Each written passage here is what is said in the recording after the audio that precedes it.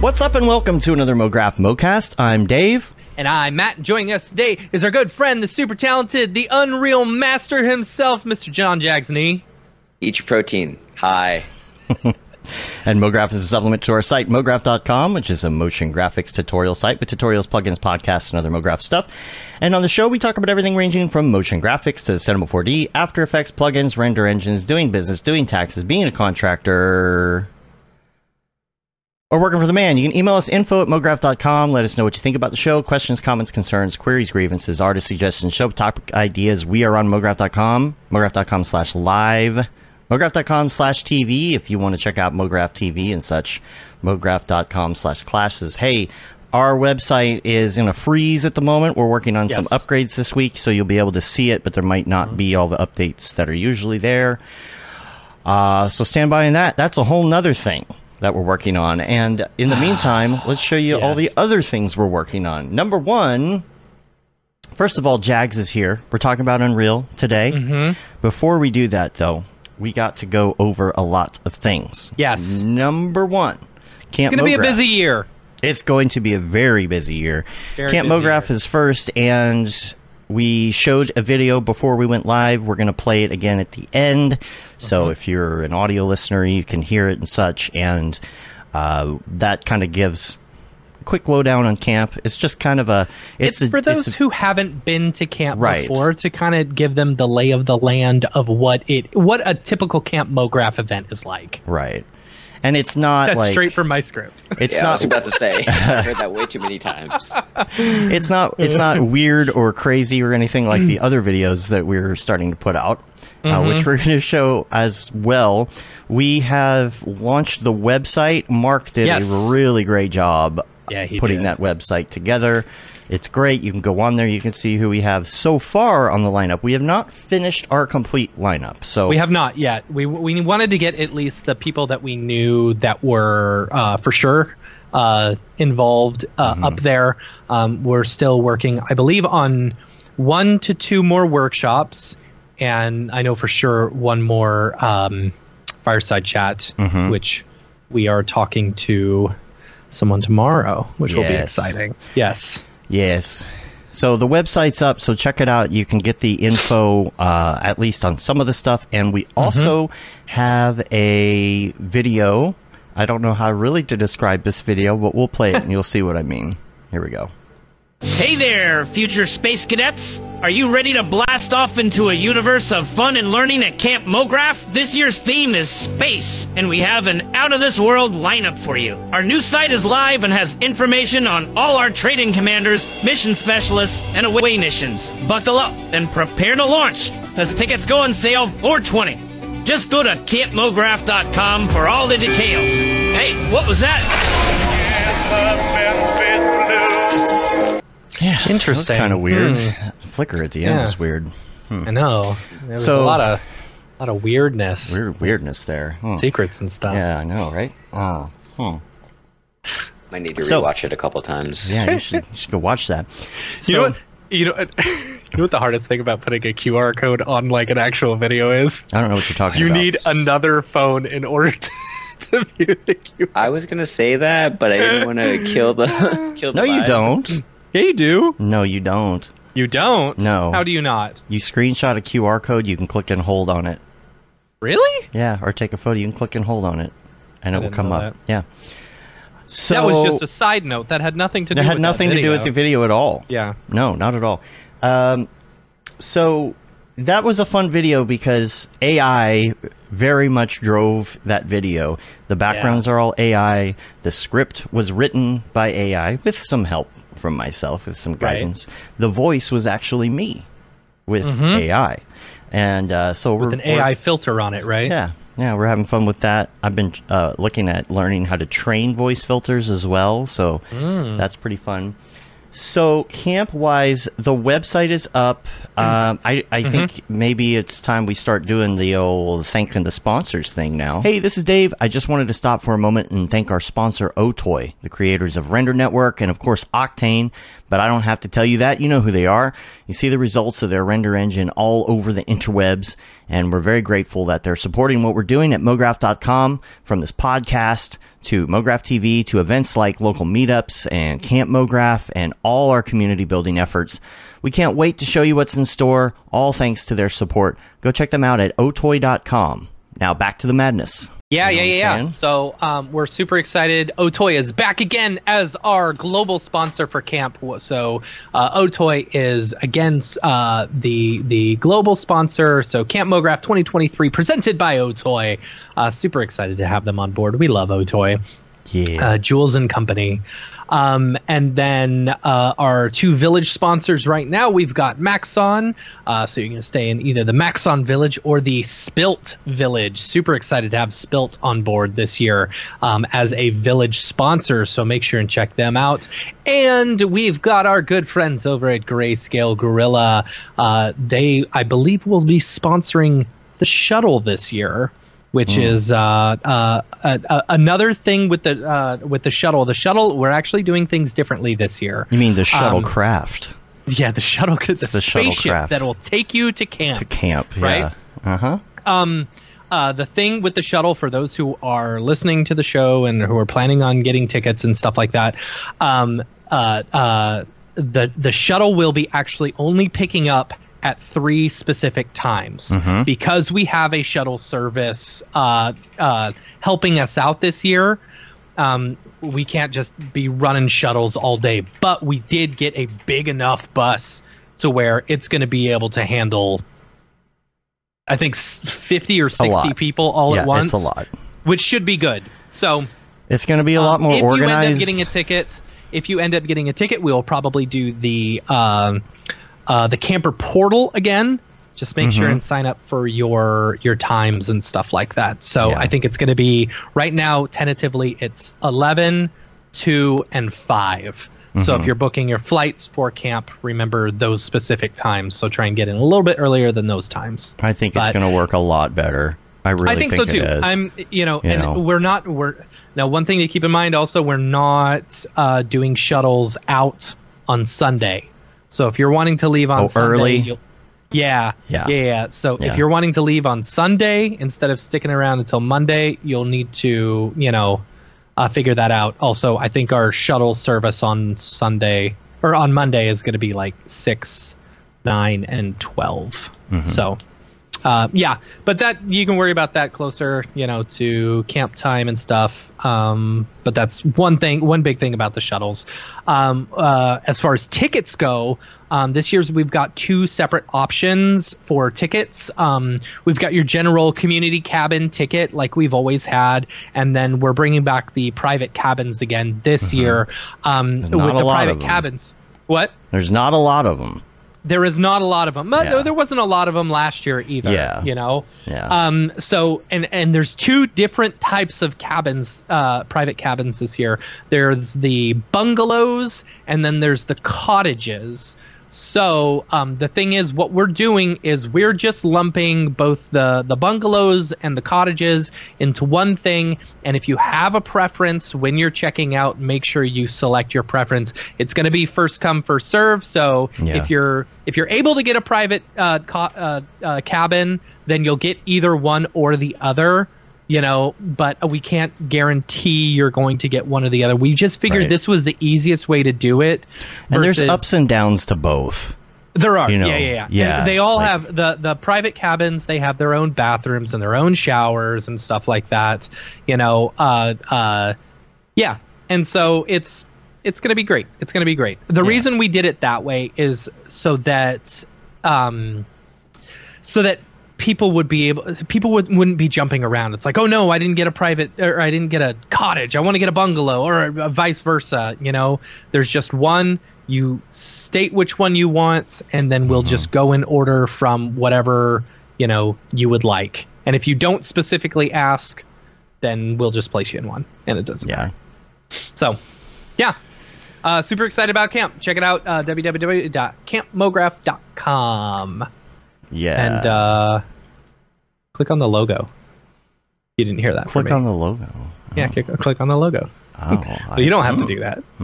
I didn't know about this. Well, that's enough about DAT. Yeah. So let's talk about DAT. So now let's talk about DAT. we need to talk about that because, especially if you're in Dallas, you need to know this information. Yes. We are a little bit behind on things, but this is happening. What is April 28th? It's a Friday after NAB. Next month, it's a month away, is the very first stop on the Design and Animation Tour, brought to you by Maxon and Mograph.com. That's right. So, and we've also got our sponsors. I guess we can talk about our sponsors on that as well. We will have a lot more information on this tour this week. So right now, we'll just give you the details that we have. It is sponsored by Dell and by Render. Yes. So we'd like to thank them for that. We will be putting some more information together, including the site where you can get the tickets later this week if you want to get your tickets for Dallas. The other ones are a little bit later. We need to get Dallas out there this week so we can make sure we know how many people are coming. I know it's right after NAB. If you want to come hang out with us in Dallas, though, UTD. It's going to be the 28th. It's going to be a lot of fun. We're going to have 3 parts to the tour. The first part is the Create section, where you're going to be learning from EJ and from Chris Schmidt.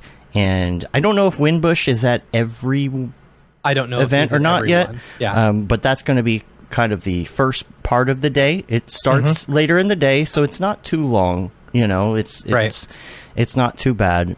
You'll do that part. Then we get to the Connect portion of the tour, and that's when we're going to do what is considered like our podcast for the week. We're going to have a panel of local artists in each city.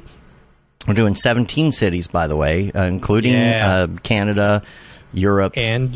Yeah. So we will do our thing on stage. We may have somebody do a quick keynote before we get to the panel. And then after that is the Celebrate portion of the event where we hang out, we have drinks and things. Now, in some cities, it might be different. We might do it as a separate event that night. Some of the cities we might do like some drinks and stuff there at the location that we're doing the show, and then at and then we might just hit up a brewery or just something unofficial after and just hang out with people. We will the one in Dallas will be all at UTD. We'll be doing all 3 sections at UTD, which will be good. Yeah, and then hopefully we can tease some things that we've got and maybe show some people some stuff that we've got coming. Yeah. And we've got 4 weeks until that, 3 weeks until NAB. Yeah, so there's a lot going on. Once we have not 3 weeks for us, it's what? It's 3 weeks until we leave, or something like that. It's 2.5. 2 weeks until we leave. Don't tell me that. Just sorry. Don't tell me that. It's 3 weeks until we're halfway done. Stop with it! NAB. Stop it! Sorry, dude. No need to panic. So let me know if you guys need help. Yeah.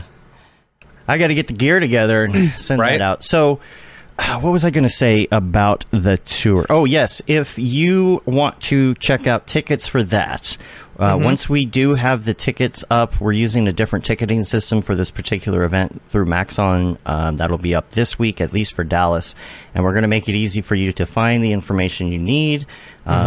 If you go to the website, gotodat.com, you'll be able to get to that website, which it will be up later in the week.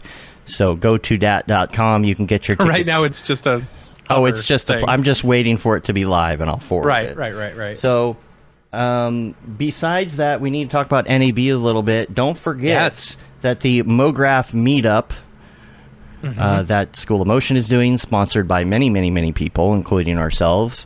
You can go to mographmeetup.com to make sure you secure your ticket for that. We will probably be putting some of that on social as well this week, so you can click the link. It's a free ticket, there. And it's a free ticket. Everyone's there. Everyone who's anybody's going to be there. Everybody's doing it. And also, we will have the again sometime this week the tickets for the karaoke event.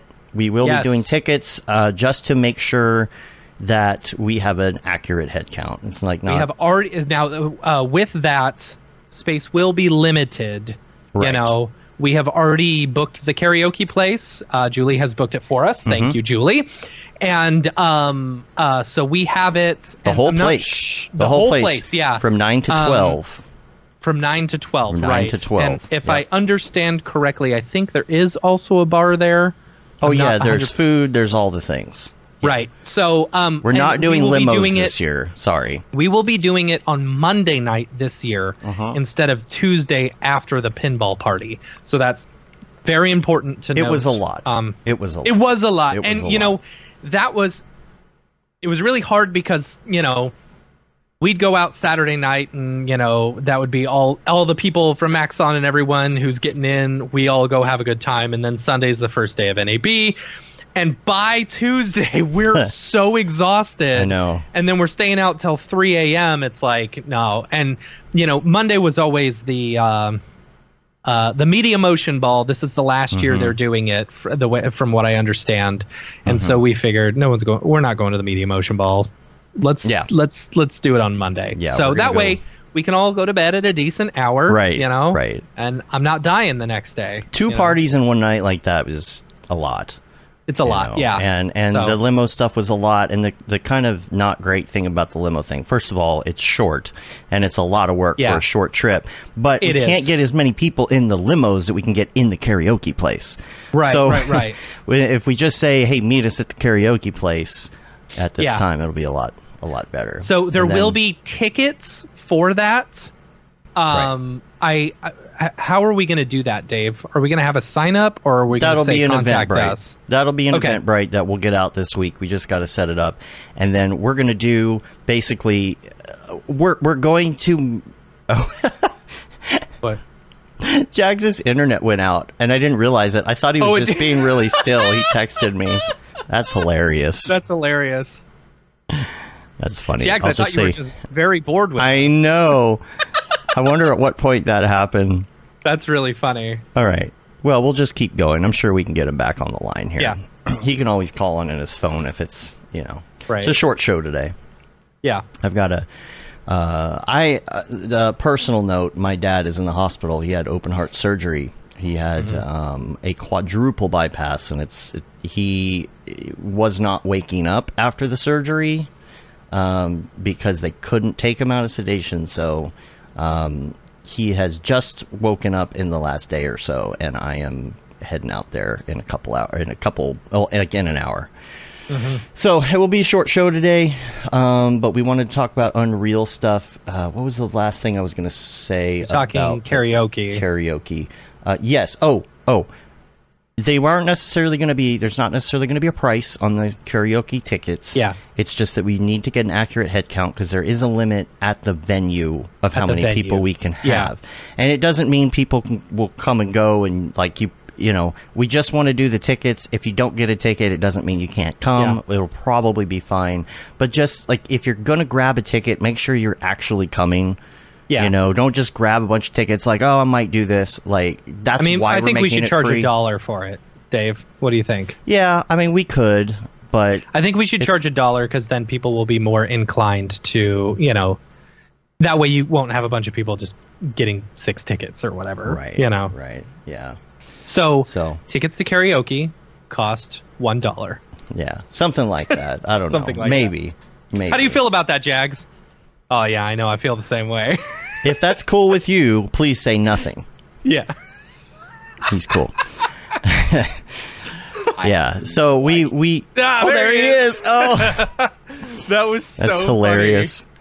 So like your video stayed up the whole time. And it was just like one of you being like this. So oh, I can't wait to see that later. We were asking questions to Silent Jags. Silent J. Anything I can answer now that I'm no longer silent? Okay. No. Nothing yet. Yeah. We were just talking about the karaoke party. Yeah, we're just about to get to the good. Yep. The Unreal stuff. But all that to say, we have all been really slammed, and we have a long year ahead. We're desperately trying to get ahead of it a little bit, so just bear with us. We'll have all of this information soon. But Dallas, for sure, like everybody who wants to come to Dallas, please do. If you're just thinking about it, talk to me. I'll convince you to come.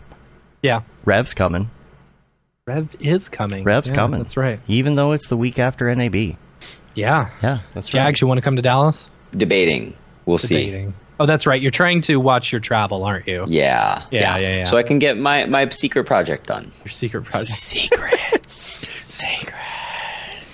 A couple links for you real quick before we get to the Unreal stuff. I just wanted to talk about Bard, which is a terrible name. It's like Barl. Bard? Yeah, but like Barl Dungeons and is Dragons. an excellent name. Well, Bard is the name of Google's ChatGPT equivalent. Mm-hmm. And I just got to say, it's not great. I've been using ChatGPT 4 because I'm a paying subscriber and I'm on the beta. And it is freaking fantastic. Even especially when it comes to stuff like code, the code that it does is way better. I've been having it program some things for me, and it's super great. So I got the trial for Bard, and I got on, and the first thing it said was, what's special about me is I can access the internet to get stuff. And it says from the real world. I'm like, you're not in the real world? And it's like, well, what I meant by that was, I'm like, okay, but you are in the real world. You're just talking about accessing the internet. And it's like, what's so great is I can search Google for things. I'm like, okay, well, tell me what you know about Mograph.com. I'm sorry, I don't have enough information to process that request. Oh, but I thought you had information and like links to the internet. You could just search for it, right? I have a capability of searching the internet for things. Okay, can you tell me about Mograph.com and search for it? I don't have that information. Okay, it's like it's like the equivalent of asking Google something and being like, here's something I found on the internet. Or Siri, yeah. Right. Yeah. Right. Here's something I found on the internet for you. Mm-hmm. Okay. And then it's on your watch and it links to like a 5-page article and you're like, I can't do anything with this. Funny.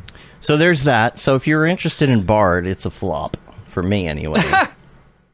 Bard, but what I had a great line for it yesterday. Bard is a bust. There you go. Bard's a bust. What a great line, Dave. Mm-hmm. Everything's got to be a line, right? Bard's a bust. No, it's funny. Yeah. I have a great phrase for when we're on the tour. Oh yeah. Yeah. What is it? If you would have used render, you'd be done by now. That's good. Yeah. I like that. Yeah, I'm going to get that going. Mellow Mograph said I broke Bard. I think I did. I think I broke all of this Chat GPT stuff, man. It's coming so fast, and especially with Midjourney 5 that just came out. Like, it's ridiculous. I saw someone on LinkedIn who would post like the succession of Midjourney version 1 all the way to Midjourney version 5 on the same like prompt or same picture or whatever. It's insane how just like accurate it has gotten, and I don't. For the first time, I don't know where this is going. Yeah. I don't know what the future holds because there are so many possibilities. And it's like I can I 100% see this as like this needs to be the new search. Google and like Bing and stuff like that have had their time, right? As far as like giving you search results, but for specific results, like this is it. And that's why Microsoft invested in them, right? Yeah. I mean, it's pretty incredible the stuff that they can do, and I for one welcome our AI overlords. Yeah. Yeah. Also, Firefly beta. If you are wanting to try that out, you need to apply for it. It's Adobe's AI but generator. Not Adobe Illustrator. Not Adobe AI. Adobe AI. It's not Adobe AI. It's Adobe's AI. Maybe they need to change their extension to like ILL or something. I feel like that's going to be a problem moving forward. Mm-hmm. But Firefly looks cool. I mean, I haven't been able to play with it yet. I'm not on the thing yet. I did try to join the beta. So did I. Yeah, but, I think Winbush is on it, I believe, and I think he actually posted something.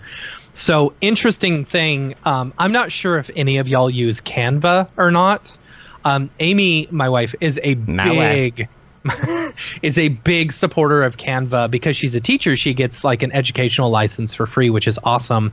But Canva just came out with some very similar tools, just like Photoshop stuff. They showed off a thing where they had like a bald individual, a person with, that was bald, and you mask over the baldness and say, give them white hair, and then, Nice. The AI builds it and stuff like You do that in real life? Yeah, right. They put that. I mean, it really doesn't matter. Pretty soon we'll all be avatars looking at each other Right. through AI glasses, anyways. I or don't AR think so. glasses. I honestly think the world is going to destroy itself before we can get to that point. That's pretty soon, though. That is pretty soon. Oh, yeah. man. Dude, have you Better seen live the it up. rumblings about Apple's VR goggles and stuff like that?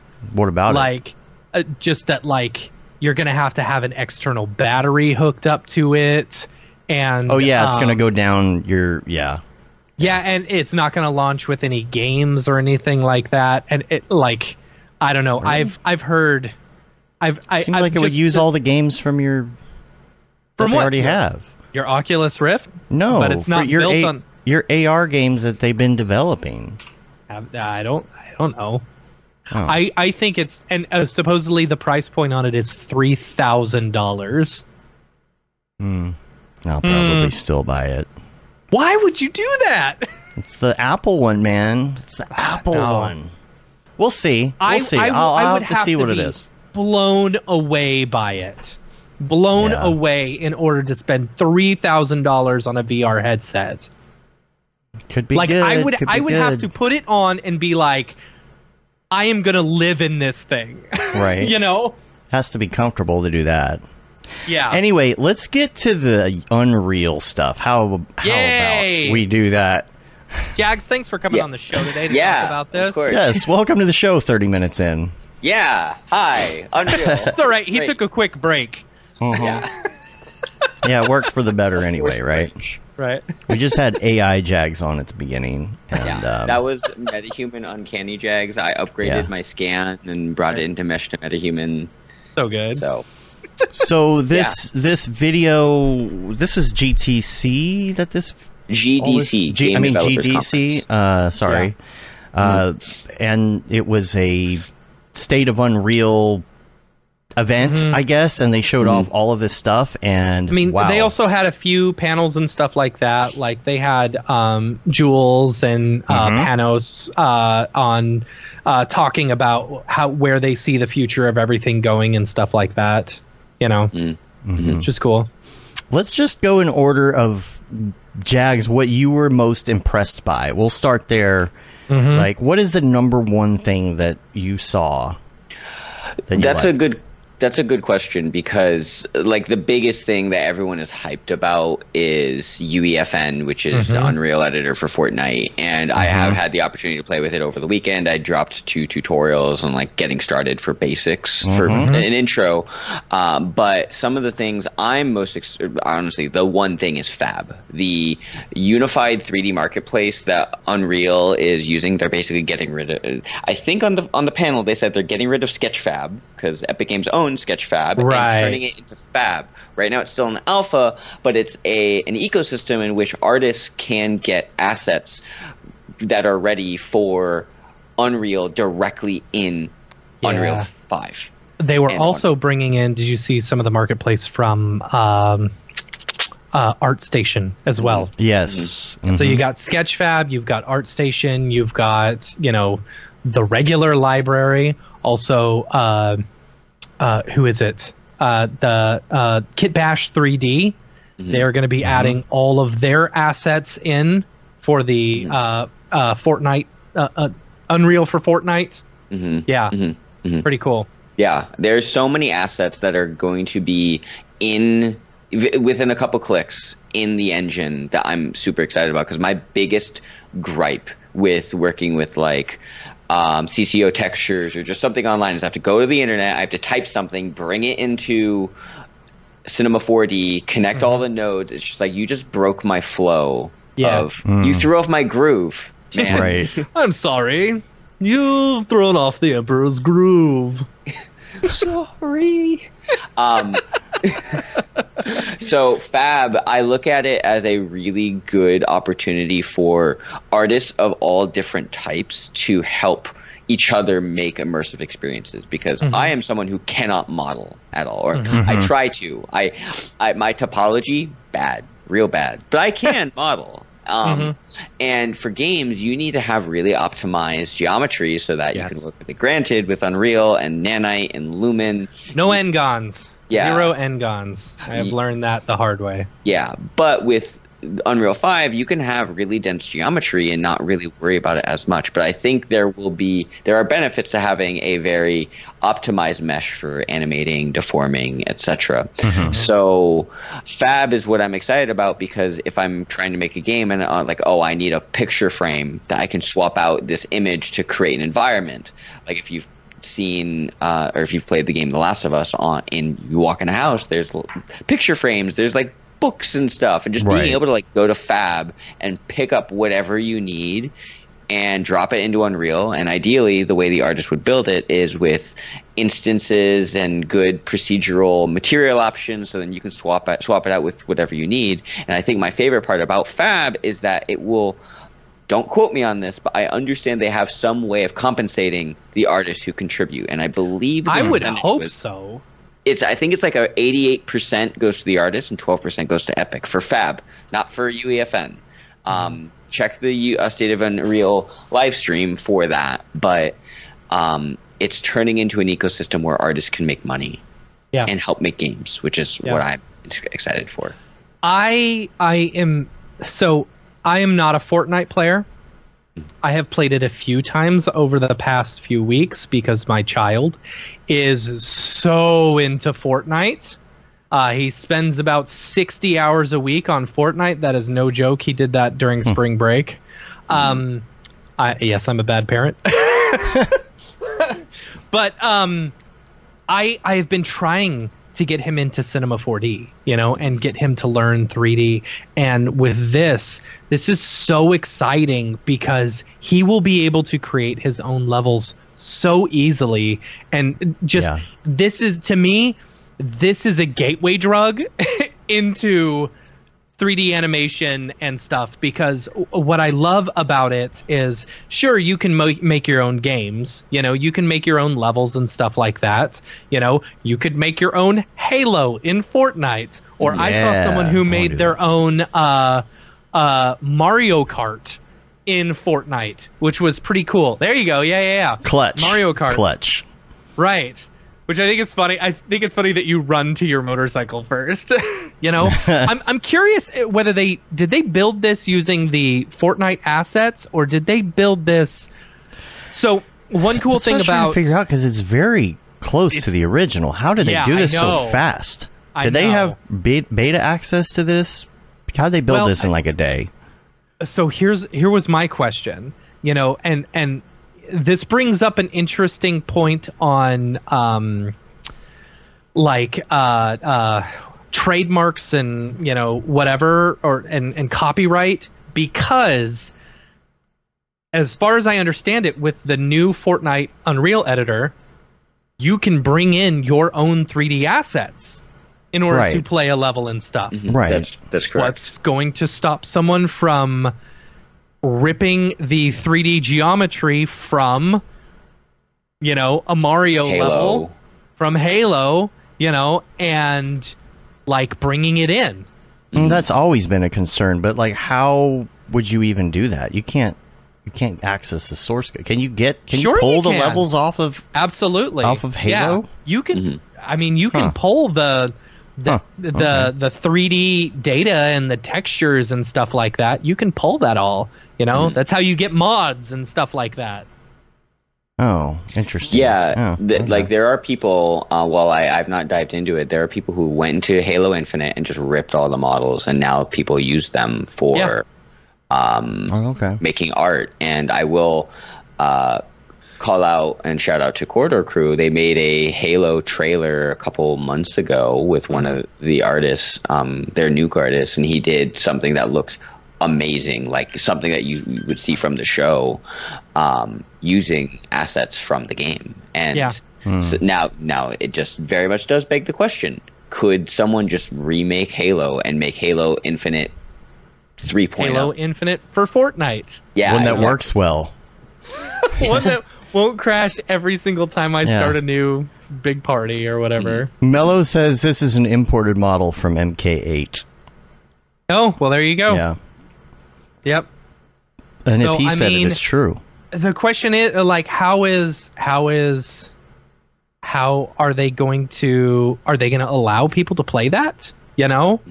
Like, and is Nintendo going to go after them, or are they going to have some sort of... It's such a tough world now. I don't even know anymore. Yeah. You know, And I mean, you know, what is it? Tencent owns a majority of Unreal or whatever, right? And there's no, you know, they're a Chinese company. There's no copyright crap in China, right? Oh, I see. So are we going to have like a congressional hearing on it? Is that what you're saying? Because it's in China? Yeah. Okay, cool. I think I have not tried it, but I'm sure Unreal has developed systems on the back end to help censor things that should not be in there versus not. But I can't say that for certain. I have not tried to do inappropriate things in it yet. Yet. But I'm genuinely curious what the TTP is. Because if you've seen the show Mythic Quest, in the first episode of that series, they integrate a mechanic called the shovel, which is a world building mechanic. But the developer of the shovel programs the shovel so that you cannot do inappropriate things. It is effectively a shovel with rules. So Unreal. It's a good title for the show. Fortnite. A shovel with rules. Yeah. But effectively, Unreal made Epic Games made the ultimate world creation tool for anyone. Like, if you have played Fortnite once before and you want to make your own game, you can do it. Like, I will confess, I just opened it up on the back end and I'm like flying around a level and right now, and you could drop in weapons. Everything is pre-built for Fortnite. And if you want to bring in your own assets, it's as easy as going to your Unreal editor, your Unreal Engine 5 editor, not the UEFN, taking whatever asset in Unreal Engine, right-clicking on it, click on Migrate, and you can just send it directly over, and it'll come over. Really? Granted, you have to do, if you want to do something more complex with it, you like make it an interactable object. It can explode, or you can use it as a weapon. You have to do a lot more development on it. But is there blueprints in UEFN? Yes. Yeah. They're That's not crazy. as robust, but they are. You can make buttons. You can interact. You can trigger sequences like cinematics. Really? Yeah. There's a tutorial on my YouTube channel about how to trigger a cinematic with a button. So that is insane. I like the thought that, you know, we could play with our friends and build something together and then play, because we kind of did that with Halo, right? Like, we made some different variations of playing Halo, like different games, and we get on like Beaver Nugs when we play, where it's basically you have a fire blasting shotgun that can reach across the map, and if you even get hit by one little itty bitty piece of shrapnel, you die. Yeah. And so it'd be really fun for us to collaborate together, some of our video game friends, and build something fun together like that. Yeah. Of course, nobody ever has enough time, but Here's the question though. Is it PC only after you build the levels, or is it cross-platform? it is technically cross-platform. And I will confess, David Malor and I were trying to test it this past weekend. He could not join my level, but Logan Pinney made a level, and we were able to join his. So Using there are what? some bugs. What were you? You were doing it through your computer though? Yes, I was on. Everyone was on their computer. I was on my computer. David was on his PlayStation, and Logan was also on a PC. But Logan and I have the same settings, and Logan was able to have David and I join his session versus he couldn't. So join you mine. can create your own cross-platform video games where you can play on PC, Xbox, PS3, Switch, right? Dude. Phone? Probably, I'm sure right? at some point. I mean, Fortnite. Well, I mean, was on you the can phone. play Fortnite on your phone right now. Mm-hmm. Yeah. Byron wants to know if it accesses your home Wi-Fi, though. I think so. I'm sorry. Does the algorithm deal access breaker? home Wi-Fi? Right. If you're using Wi-Fi. Sigh. Lesai. Over the weekend, I did start a UEFN project called Hello Kitty Games. Oh. Ooh. Okay. So There you right now go. I'm just testing. And what was cool about it is I could take a height map that I generated from World Creator and drop it into UEFN, and it creates an entire level based on my height map, and it adds a grass material and mountains based on the height, with rock based on the slope of those mountains. So it's all very procedural, which is very, If it's very very. nice. It's all procedural. This is such a stupid joke. Stupid joke. So I saw something. I don't know if I have a video clip of this or not. About I think I do have a clip of this. The adaptive terrain.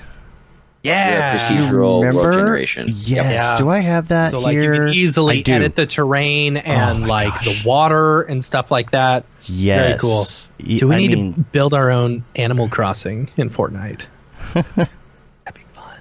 You're giving Jags ideas now. See, Yeah, in this particular clip, you just bring this. You just bring something in to a particular area, and then it. Oh, this, yeah. And then it adapts it and builds it, because that's the problem, right? You have all of these kit bashing things you can put together, but then they don't necessarily look cohesive in the universe, right? And so this, what is it using AI? It's using AI. I think it is AI from build it. yeah, and just adapt what you put in there and add little pieces to it. It's amazing right there. So amazing. Sorry, I don't have the HD clips. I'm playing all the TikToks. 'cause Is that on TikTok? it is. All these are on TikTok because that's where I see them all and bookmark Yeah. them. I'm like, I don't know where the original is. But so there's that, and then the stuff that they're doing too with the avatars. And let me bring this one up here. You can see this example here. They were showing off some live yeah. Like the facial tracking into metahumans type stuff.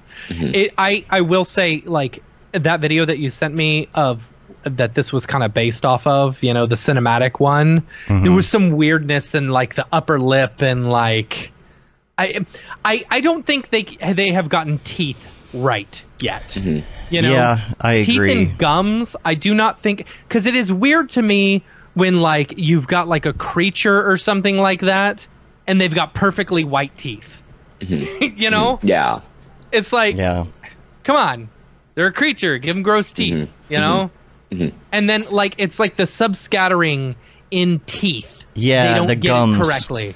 The subsurface Not just in the the gums. but the actual teeth. It just is not look at her, and the teeth and gums just feel weird, and they always have. It's it's pulling on these muscles a little bit more than what is natural.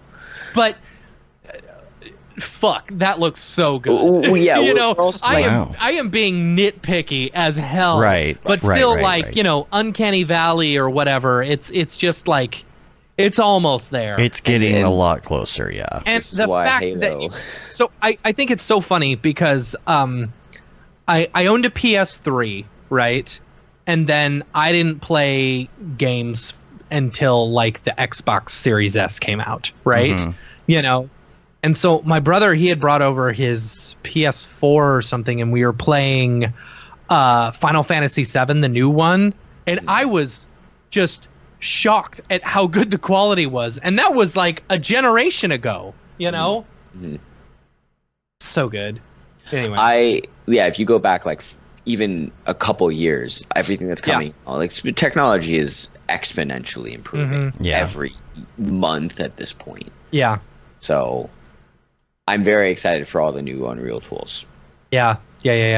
And so here's a question, and I don't know if this was brought up at all or if you can answer this. are people able to create a level and then sell that level? So, like just a level or like a with game? the Fortnite assets? Like, yeah, with the Fortnite assets. Like, okay, here is my level that I created. I spent a bunch of time on it, you know, blah, blah, blah. I would like to sell it for $1. Mm-hmm. So you can buy my level for $1. Mm-hmm. So I think what you're describing, so you're not a game, just like a level, an environment. Yeah. Or like, you know, the whole shebang that you build in Unreal Editor Fortnite, you know? I believe you can, and I believe the way that works is it would just end up living on the Unreal Marketplace. I don't hold me to that. I understand, if I recall correctly, the share of the pie is if you make something in Unreal Editor for Fortnite, I believe it's a 60-40 split between Epic Games and the artist, whoever makes that game. I don't know what the pie split is on the Unreal Marketplace, but I would assume that people who are making content on UEFN are making games. People who are making content for other games, it will sell on the Unreal Marketplace. Gotcha. Epic launches Unreal Editor for Fortnite, will give 40% of all revenue to creators, it says. Oh, 40%, sorry. Yeah. Announced on Wednesday, Epic will now share 40% of Fortnite revenue with anyone who designs islands in the game. I guess that's what they're calling them. Mm-hmm. Mm-hmm. This includes money Epic earns from the purchase of V-Bucks. All right. So V-Bucks. That's so neat. That's exciting. Mm-hmm. Gosh. Because there's no, like, you don't have to do any coding. You don't have to do any development. Like, hell, I would not be offended if I were to make a game on UEFN. And let's say, hypothetically, I create a similar experience to Beaver Nugs. And then I make 4 maps for it and a little tournament mode. And I sell that for $10. And I sell, let's say, 5,000 units. So 40%, that's you're making $4 times, how many did you say? 5,000? Yeah. So that's 20 grand right there. It's like $1 I would an hour. not be It's like $1 an hour. Yeah. I would not be offended. And then that's what I need to tell my kid. It's like, okay, get in here, start building levels. Yeah. You know, come on, boy, work. Get to work. You gotta make your college somehow. I got levels to sell. And like, I could make that in probably 2 days. Getting 5,000 people to buy it and play it. Right. Different story, but $4 is, or like, because that's $10. So Yeah. most people will. You could probably Fortnite players sell that won't for pay $1. $10 Yeah, exactly. unless it's a skin. Can you do skins as well? No, I do not think so. Dude, that's the next thing. Yeah, They got to be able to build your own custom skins and stuff like that. Once you can do that, that would be a challenge, because then I would bet you that the artist who makes like the super bougie skins for Epic Games, there is now incentive for them to go make a second version of that and make their own and then sell that and get a larger profit share than their salary. So I don't know if they would ever actually get that. Yeah, and that's where they make all their money in Fortnite, you know, are these stupid skins that I've spent probably $150 on. Same thing with League of Legends. Like, that's how they make so much money. Yeah. I'm very happy that you can bring in your own stuff like this, because like I love like Forge and stuff in Halo, but you can't bring in your own models. And that is what makes me not really interested in it, because it's like, it's cool, but you have a limited amount of things, and the way that they limit it is by saying, oh, you can only get X amount of items, because technically what's going on is you're running out of polygons in the background. Right. Yeah. Right. So I like that idea. And then I'm also curious, as a Cinema 4D artist, though, about what they're going to give out for people who are doing other types of media and different types of programs like Cinema 4D, because like Bridge, you can get assets from right now, bring them into Octane or whatever, right, in Cinema. Are you going to be able to do this with Fab? And because every time I go into Bridge, I'm like, man, I wish I just had this for like more items, because it's always like, it's like vegetation and grungy stickers and old castles. But if I need a desk, there's not a desk in there. Right. And I wish there was something like that. And instead of buying a desk on Turbo Squid for $50, you know. That's an interesting point, because like we obviously have other 3D tools such as Cinema 4D, Blender, Maya, etc., and you can get an amazing, like a that 1% that we always talk about. Like Unreal has a look versus like Octane had. Like if you have the time for Octane, you will get that 1% that just brings it to a whole new level. And it's almost at the point with the Unreal Path Tracer that like we could just stay in engine versus having to go over to these other 3D programs.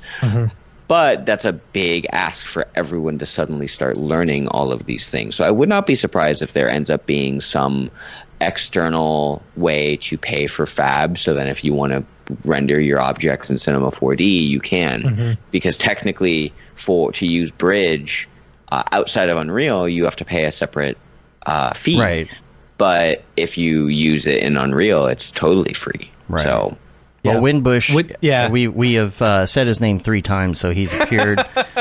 Sweet. He's catching this at the end of his hike. He couldn't join us today because he's on a strict workout regimen. Which, hey, more power to you. I'm jealous of your commitment. Catching this at the end of my hike, but you don't sell your Fortnite levels. He said, think of this like Roblox. I don't know how Roblox works. Hi, my name is Sashia Dumont. I'm a writer, actor, and filmmaker. Hi, my name is Paul Robinson. I'm a director, DP, and filmmaker. We are the creators and hosts of the Go Gorilla Filmcast, an online source for all things indie film. We are a husband and wife film team and co-owners of Send 3 Productions, and we started this podcast for filmmakers like ourselves who were producing on micro budgets with skeleton crews. Go Gorilla is a weekly podcast that features various talents in TV, film, and web series productions. We've interviewed filmmaker powerhouses like Kestrin Pantera, Richard Raymond, Alex Ferrari, Cassandra Ebner, and Ryan Connolly. Amazing actors like Hannah Ward, Lou Taylor Pucci, Chris Wataski, and Eileen Gruba. Groundbreaking cinematographers like Jody Lee Lipes, and Jessica Lee Gagné, and many more. We also offer weekly reviews of our favorite films and shows, which vary from low-budget first-time filmmakers to A-listers and everyone in between. Go Gorilla is proud to announce that we have officially joined the Mograph Podcast Network. So if you love filmmaking as much as we do, tune in every Sunday for a new episode of the Go Gorilla Filmcast. Your source for all things indie film. Now available on the Mograph Podcast Network.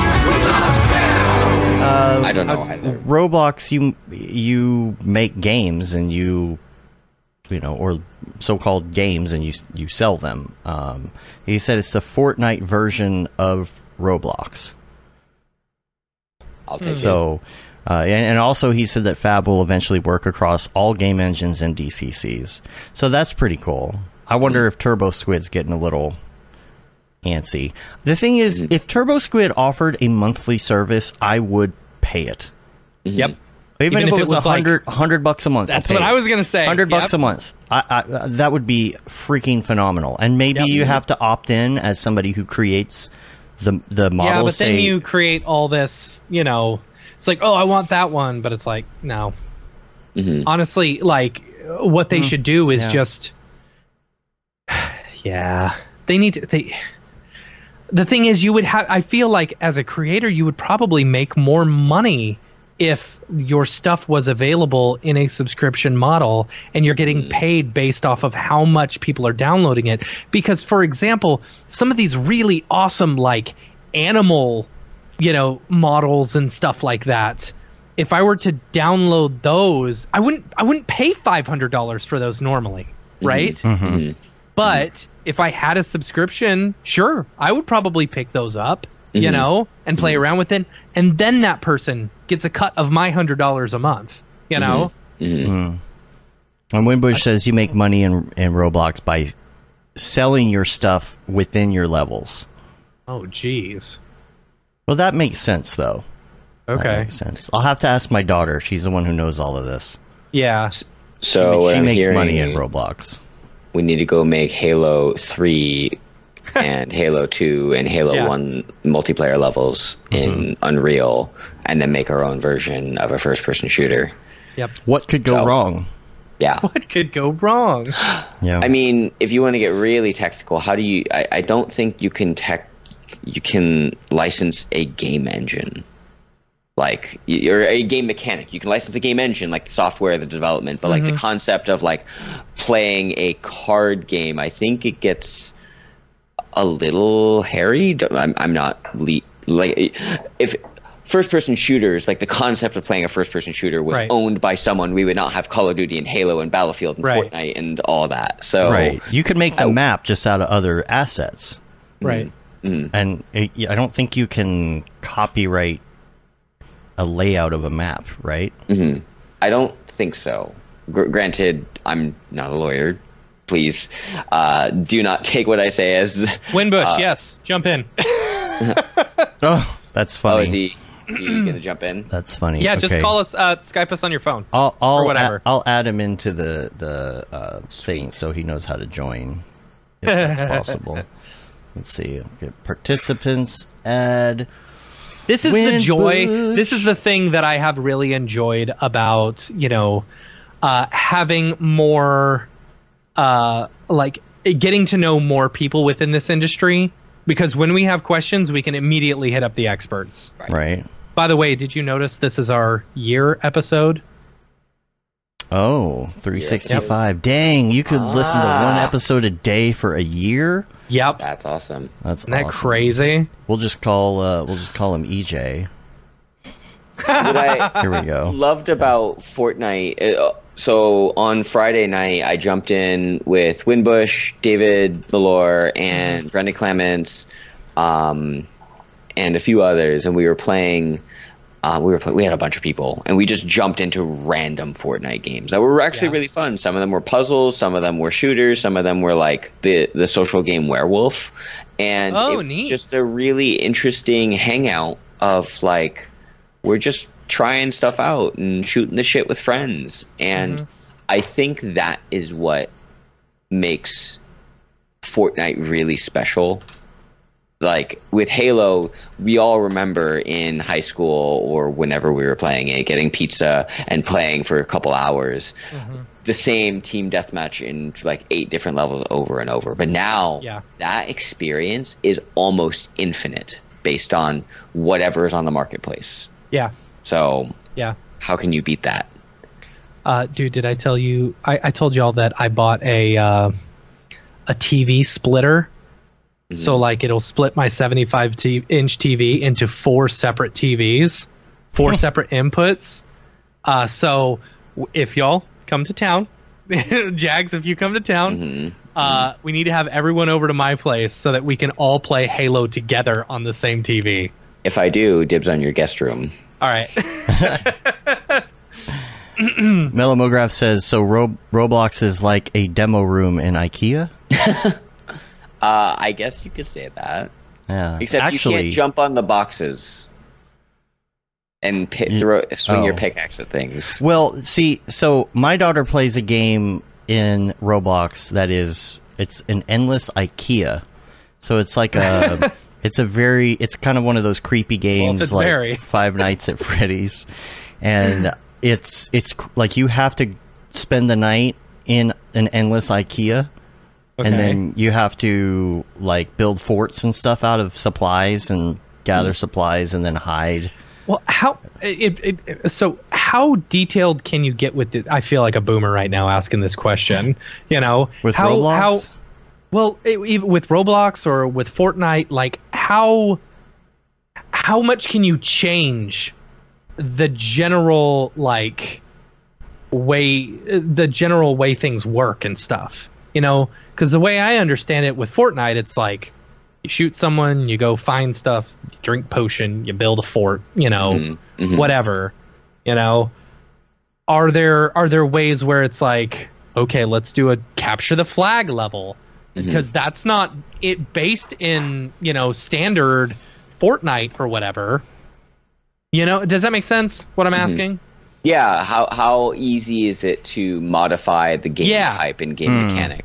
Yeah. So I will confess, most of my use of Unreal has been for making commercials, film, like visual art content, or like advertising content for clients, not actually developing game mechanics. But what was really cool about a tutorial I made over the weekend is I've never made a button or a blueprint before at all. And within an hour of just fumbling around of like, okay, I have a button in my scene and I have a cinematic in my scene. How do I connect them together?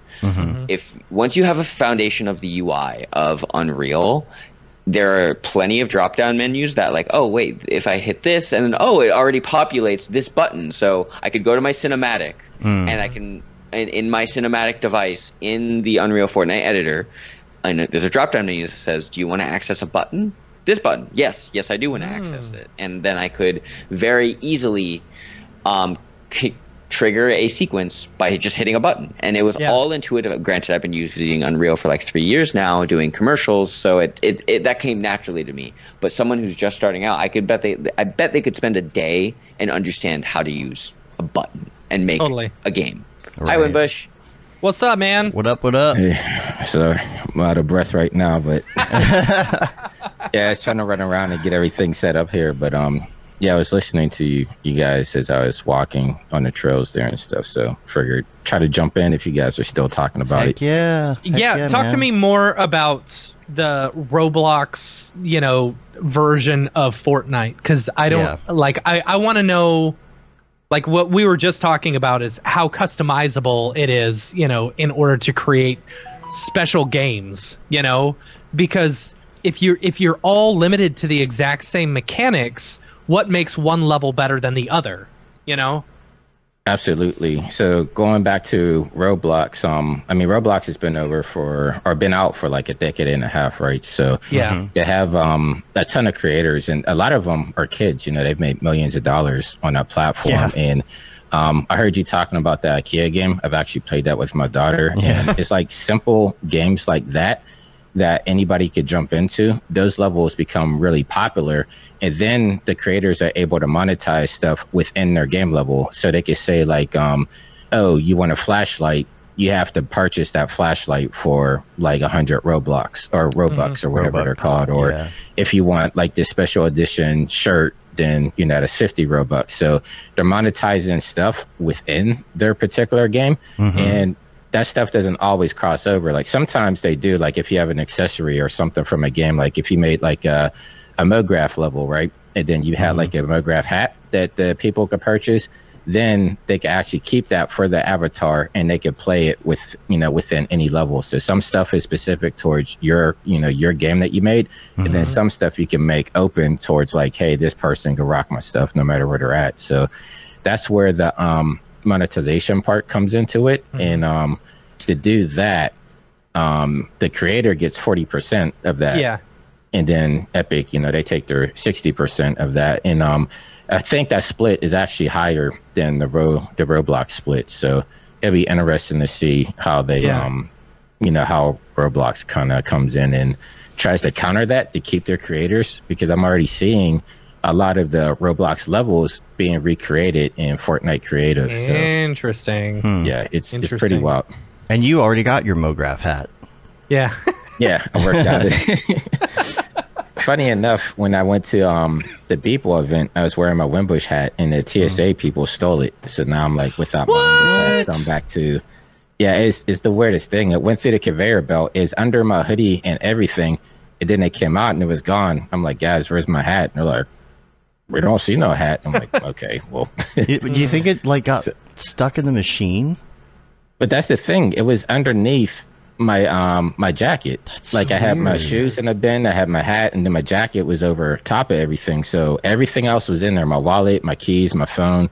Why didn't you everything just wear was your there hat through except the for my metal Winbush detector? hat. Yeah. So that's weird. right. Yeah, since you had your shoes off. Yeah. Gotta get that TSA pre-check, bro. I know. I gotta, You got a lot of traveling to do Especially before year. this tour. Yeah. no, especially now. I gotta go, like, cause you have to do interviews at the airport, right? Yeah, but that's no big deal. Like, it's literally 15 minutes. They say, "Are you a terrorist?" You say no. If you're not a terrorist. Yeah. Yeah. So define a terrorist, right? Yeah. What other things from the event were you excited about?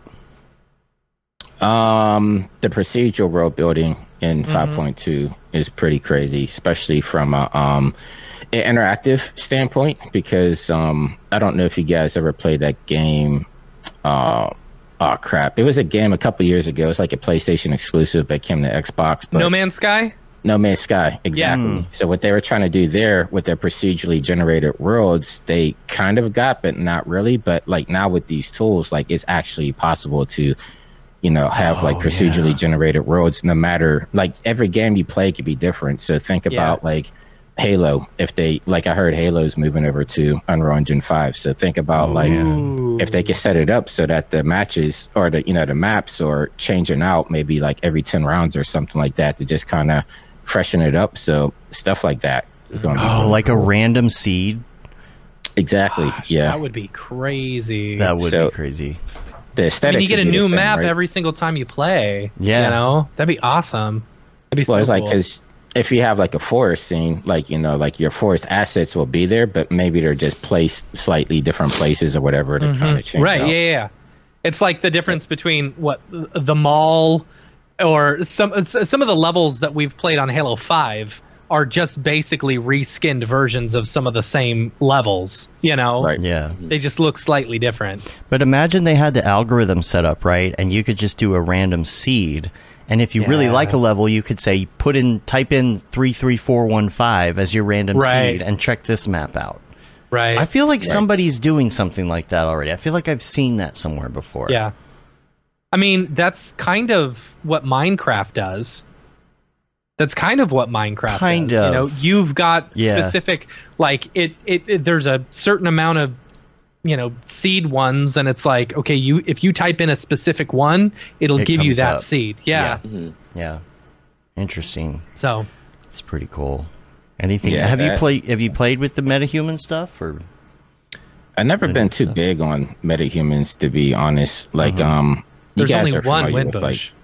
We don't need it's true. I mean, you guys are familiar with like Revolution, right? Like Character Creator and iClone and stuff. I think so. Yeah. Like I prefer that because I found that workflow is a lot easier. Like iClone, their animation tools are great. Like you can literally fix like any mocap or anything that you need in there, and then you can easily just drag and drop that FBX into anything. Maya, Cinema 4D, Unreal, Unity, and it just works. As for metahumans, it was always a little bit more of a setup to try to get stuff working, and it wasn't as plug and play as I was used to with the Revolution stuff. So like I tried it when it was in alpha and it was cool, but it was one of those things where like you have to build off the base as well, right? Like I could tell a metahuman project from a mile away at this point. Like it has a very particular look to it because not a lot of people really customize it. I don't know if it's the teeth or the eyes or what, but like even there was just like a Snoop Dogg music video that was released maybe a couple months ago, and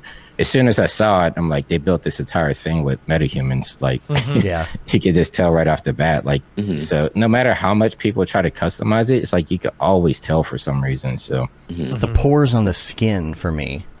Yeah. Yeah, I mean, it's getting better. Yes, not POOR.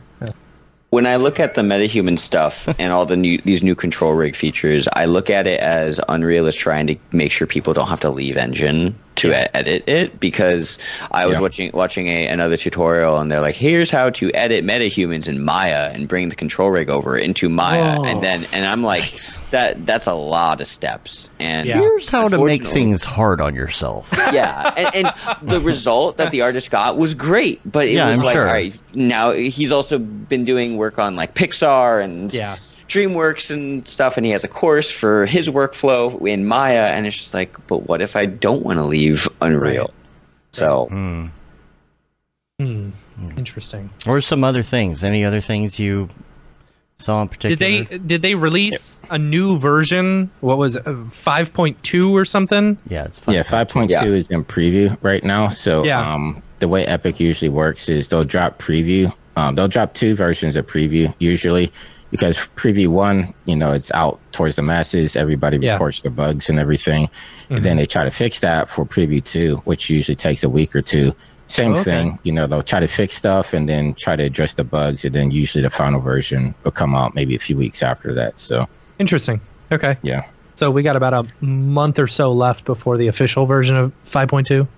Yeah, I would say probably around NAB they might drop. Cool. 5.2 if they stick to their schedule. Like sometimes so 2 weeks, Dave. 2 weeks.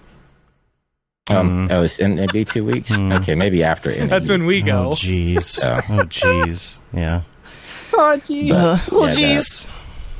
Updates in Lumen are really good. Like I prefer like Lumen in ray tracing over the path tracing stuff. Like the path tracer also had an update which is really good. Like I don't know if it's open knowledge, but the path tracing team is actually some people from the original Arnold team. And so that's been the team that's been working on the current updates for path tracer. So there's been a lot of strides in there as well. But is ray tracing still a thing in 5? it is, because you still have ray tracing shadows, you know, Okay. and you can bounce in between. Like for lighting, most people use Lumen, but you still have the options to use ray tracing lighting as well. And you can mix and match with the different light setups and everything there too. So Is it as simple as like just changing stuff from like you do with static or movable or whatever? You just basically select whether you want it to be ray traced or Lumen. Yeah, like if you're on your rad. light, and That's you rad. usually, if you go to your search bar and you just type in ray tracing, you'll see an option there. It will say like enable or use the project settings or whatever. Neat. And that's I mean, it's literally just a click.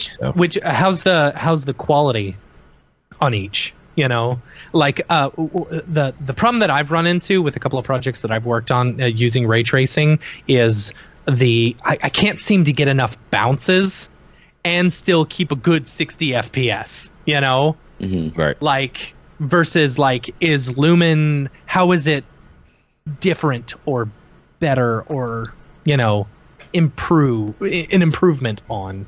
Are you saying the ray tracing or the path tracer? The ray tracing. So there's a trick inside the movie render queue. If you go to your setting, there's like a, when you're inside of your thing and you're picking, like if you want to do like a JPEG sequence or PAG sequence, there's actually a setting in there. I think it's called gaming settings.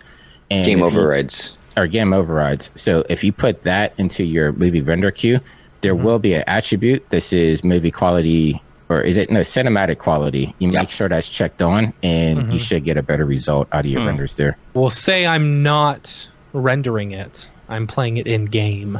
Oh, then you need to check out Brandon's course, because he has a lot of tips on that. All right, I'll do that. Yeah, actually, Brandon. I talked to Brandon a lot. He's probably the king when it comes to like really technical and getting down to the nitty gritty with that stuff. That's the thing with Unreal that I've noticed. It's like there's a lot of settings, that can tweak or improve your break. Yeah. Here's the one thing I will say. So I'm not working in 5 right now. This project that I'm working on is 4.27 or whatever the last 4 version was. And Unreal has been extremely stable for me. I had one crash the other day, and I was like surprised by it, because that was the first time it had ever crashed on me. You know? Right. I don't know. I will say Unreal 4 was very stable. Like switching over to 5, there were a lot of speed bumps I ran into when I went from like doing the first board game projects in Unreal 4. It was so clean, like no crashes, and I jumped over to 5, and it was like things were just all over the place. Honestly, the thing that I encountered the most crashes with was dealing with reflections. Like either lumen reflections or ray trace reflections, and like trying to get the right number of bounces so that it looked half decent, because I'm dealing with like dice and glossy materials and things. So I feel that Unreal 5 has fixed the stability, and now it's at the place where 4 was a long time ago. I really want to take this project that I've been working on and just throw it into 5. And show the company that I'm working for and be like, this is what we can get. You guys don't want to work in 5. This is what we can get. Last year I was working on a project for History Channel. And, I started in 4.27, and then that's when like 5 had just came out, like maybe midway into the season I was working on. And I was excited. I threw my project into 5, and I wish I would have stayed in 4 at that point. Really? Because it was probably better to remake it in 5 rather than try to convert stuff from 4 to 5, just because there's so many different variables in there. Like, at 4, there's no lumen, right? And then ray tracing had updates, and so it was just like really tiny things. And I probably took maybe a day or two to troubleshoot it to get it to work just in 5 the way that it worked in 4, rather than just rebuilding it in 5. So I would suggest, like most game studios, the reason why, like a lot of games right now, they're still in Unreal 4, and that's because they're not going to risk moving it over to 5 in the development cycle, just because you never know what type of variables there are. So usually they say, like, if you're doing a project, it's probably better to stick with what you have and then start a new project later in the new system.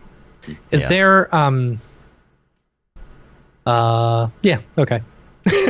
Yeah, I mean, if you wanted to test it out, then I would say cool, no, I was going to say, because like I'm thinking about how would I do that, and then I'm thinking about all the relighting and retexturing, and that seems like a lot of work, and I didn't know if there was a way just to like export my assets with my textures and stuff like that, and then bring them back in. So the way you would do that is you make I have done it. You make a 5 version of your project, and you go to your content folder on your actual Windows Explorer of the 427 and just copy and paste it over into the new content folder. But some things will just not come over cleanly. And I do this for even Unreal assets on the marketplace. Like there's assets that are not built for 5.1. They're built for 5 only. I literally have a project on my computer that I call it asset dump. And I will just take something from the marketplace that I want that's in Unreal 5 and port it over. There are some bugs here and there, but that's how you would do it. Interesting. Copy and paste.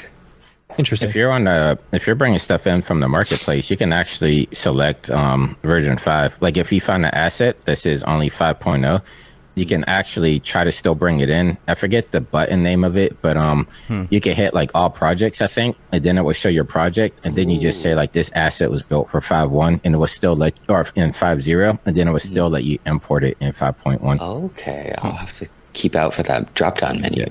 Yeah. I think I might have did a tutorial on it. I'll have to find it and link it. But yeah, that was a big thing. Like when 5.1 came out and everybody's like, some assets weren't updated yet. So you can still import stuff natively from the marketplace. That's cool. Cool. I look at all these changes as just Epic Games is trying to get more people to know Unreal 5 so that it's harder to switch to any other game engine. For sure. Yeah.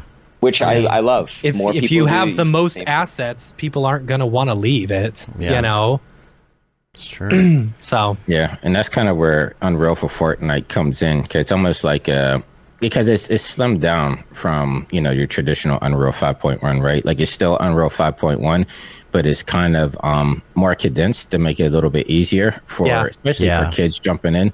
So you're kind of training the younger generation to being familiar with Unreal, so that when they're hitting those roadblocks and they're like, okay, like I don't want to only do Unreal stuff, maybe I want to make my own game or experience or something. It's like they're already familiar with Unreal and they could just download it and be on their way. Absolutely. So I feel like it's almost like a training gateway that's what drug. I was saying. It's a gateway drug. Yeah. Because then the kids want to create their own assets. They're like, oh, I want to build a bridge that looks like this. Then they pick up 3D and they learn how to build it. That's the one thing that Unreal doesn't have. It needs an actual editor or whatever. Yeah, like a modeler. You're saying? Yeah. They have some rudimentary tools in there. It's nowhere close to. Like I'm surprised honestly Maxon got ZBrush, because I'm really surprised Epic didn't make a play to try to go in and snatch up ZBrush so that they had some type of modeling tools in there. But I know maybe Epic will make a play to just buy Maxon and get everything. Yeah. Oh boy. Who knows? Gosh, could you imagine? Right. And I am. All of us just like blank pause thinking of a future. And then we can say, at least we can say, did you know Cinema 4D is free? I mean, technically, yeah. What? I'm waiting for the day. Like I will say, Cineware and the Datasmith plugin for Cinema 4D into Unreal is really good now compared to what it was a couple of years ago. But if it became, I understand that the Maya workflow is just like, it's almost 1-to-1, just real time. I've not tested it. But once that happens for cinema, then I will not go to any other software. Because Matt, you're still using like just FBX imports, right? I don't use the Datasmith importer. Yeah, I'll just export everything FBX, and I make sure that my origin for everything is 000, so that I can just take all my models, throw them in, and set it all to 000. You know, and what I love about it is that, you know, I'll have that working FBX. So if I need to adjust if I have normal issues, or like, you know, I've got some n-gons that I need to fix or something like that, I can save it out and then just go refresh file. And so it just brings it in automatically, which is awesome. There's also a Cineversity plugin that takes your like a null and considers that an FBX, right? And will export that. So anything you have in these nulls, like the neighborhood, streets, you know, extra objects, whatever it is, and it exports each set of nulls in Cinema as an FBX. So that can be your official asset. So you could go refresh that one asset or something. I'm assuming that's still around. I'm assuming that's still around, but yeah, I remember that from back in the day, but I wasn't sure if Cineware was like the replacement for that or not. Yeah, I don't know. I think it's still supported. Winbush, you also did a little look at Firefly. We were just talking about that earlier. Yeah. Yes. Yeah. What do you? Yes. I'm almost more excited for that. Like, I know, I know the AI stuff is still a bit controversial. Like, I literally just watched a tutorial this morning where someone did a song with Kanye West, but it wasn't Kanye West. Like, they rapped it themselves, and they trained the machine to like have Kanye do a verse. So and everybody's freaking out, and it's just like this AI stuff is moving so fast that it's hard to kind of dictate what's real and what's not real. Especially, you know, like Midjourney 5 came out, and that stuff is looking crazy. But I feel like Adobe Firefly is probably going to trump even Midjourney and Stable Diffusion because of the integration with, you know, Illustrator. Like, they don't have it available yet, but you're going to have like a text to vector generator that you could do, which is going to be crazy. Then like the Photoshop integration, some of the stuff that they showed us internally, where like it's just going to be big for map painters. Like, you know, if you're working on like a map painting for, you know, like Lord of the Rings, and you know, a lot of times they're doing like photo bashing and stuff like that. So maybe they're going to iStock to find like a mountain range that they could put in the background. Now you'll literally be able to type in, you know, like New Zealand mountain range, and it'll bring it into Photoshop as a PSD layer, and then you could just bring that into your working file. Gosh, and keep man, I never even thought about that. Yeah, that's why I'm really excited, because it's like, it's not just like typing in text and making images and posting it online. It's like you could use this tool to actually further enhance what you're currently working on and make it work for you, you know. So I think it's really and the fact that like they have pressed very hard about I think they've said something about the people who are supplying photos to Adobe Photo will get compensated or something like that. You know. Yeah, so that was something they were really big on.